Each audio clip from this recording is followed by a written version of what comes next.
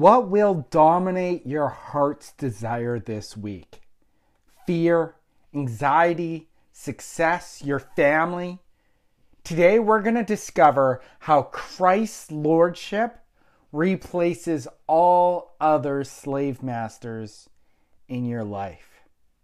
In the days that Mark wrote his gospel, the people were crippled by fear. The religious leaders put burdens upon them, and the shocking reality was they used God's law to do it. One of these laws was the Sabbath day. Now, the Sabbath day was designed for once a week to rest, recharge, be refreshed in the goodness of God. Instead, it developed into a fear-trapping day for God's people, always anxious that they were going to break the next man-made law. So what does God do? God himself comes down to set the record straight. For the next 2 weeks, we're going to discover how Jesus smashed this fear-focused view of the Sabbath and restored again the Sabbath principle. Today, Mark is going to show us how Jesus dismantles the fear-inducing Pharisees and establishes himself as the Lord of the Sabbath. Let's just read our passage in Mark chapter 2. One Sabbath, he was going through the grain fields, and as they made their way, his disciples began to pluck heads of grain. And the Pharisees were saying to him, "Look, why are they doing what is not lawful on the Sabbath?" And he said to them, "Have you not heard what David did when he was in need and was hungry? He and those who were with him, how he entered into the house of God in the time of Abiathar the high priest and ate the bread of the presence, which is not lawful by any but the priest to eat. And he also gave to those who were with him." And he said to them, "The Sabbath was made for man, not the man for Sabbath. So the Son of Man is Lord even of the Sabbath." Jesus Christ is reigning today as Lord.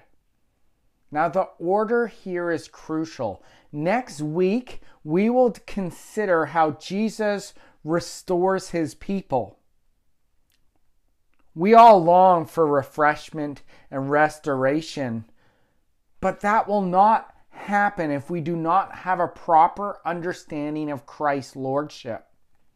Once you grasp that Christ is Lord, he frees you from all other slave masters, religious burdens, people-pleasing, the secret sins that trap your soul. Today, let's catch a vision of Christ's lordship. Now, before Christ shows us his lordship, in Mark chapter 2, we are met with opposition. His disciples are accused of breaking the Sabbath by plucking heads of grain as they walked. Jesus does something very surprising. He doesn't defend his disciples from quoting the law of Moses, although there could be a case to be made there. See, Jesus didn't want to bend to their religious traps. The religious leaders idolized the law to the point that they created hundreds of man-made laws just to protect the original ones. So Jesus catches them off guard and uses a vivid example of King David eating bread in the house of God. This was during a time when David was anointed as king, yet not reigning as king. And exceptional times demanded exceptional measures.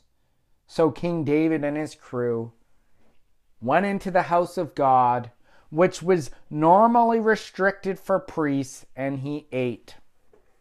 You see, David as king had authority over the land, including the house of God. How much more so for King Jesus? This is the second time Mark records Jesus saying that he is the Son of Man. Using this phrase, he is reminding the religious leaders, his disciples, and yes, even us today, that the Messiah was prophesied by the prophet Daniel as the Son of Man, where all the nations would serve him around the throne. Let me just quote it, Daniel chapter 7, verse 13.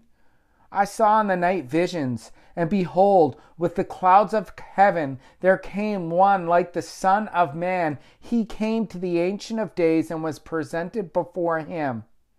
And to him was given dominion, glory, and kingdom, that all the peoples, nations, languages should serve him. His dominion is an everlasting dominion, which shall not pass away, and his kingdom one that shall not be destroyed. This is our King, brothers and sisters. But here in this passage in Mark chapter 2, this prophecy isn't quite yet fulfilled. Like David, Jesus was king, but he wasn't enthroned as king. King David was anointed, and Jesus Christ, so to speak, was anointed by God the Father, publicly affirmed at his baptism. But he was not reigning yet. You see, sometimes it could be tempting for us to say, I wish I could just go back to the days when Jesus was on earth, where I can get a glimpse of his kingship and power and lordship. I'd love to see Jesus raising the dead, cleansing the leper, making the blind to see. And that would be an amazing sight. But actually, we have more evidence of Christ's kingship today. You see, both the example of David and Mark's account of Christ here in chapter 2 are two kings who are not yet enthroned. They're not yet reigning, but Jesus Christ today is reigning as the victorious King. The accomplishment of the cross establishes the reign of Jesus Christ. It secures the foundation and future of our share in his kingdom.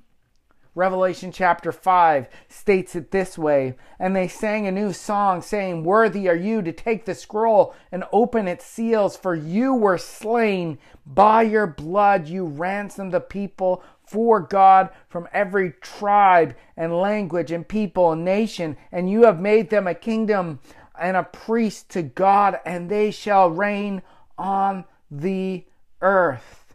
You notice in this passage, it's because he was slain, it is because of his blood that he is reigning and victorious. You see, the Lord Jesus, he took on the greatest battle for us so that we can enjoy his inheritance. You know, back in the Exodus story, God didn't deliver Israel to be plagued by fears and burdens. He redeemed Israel from Pharaoh's grip so that they can enjoy the land full of milk and honey and, yes, even heads of grain in the field. And so too with us.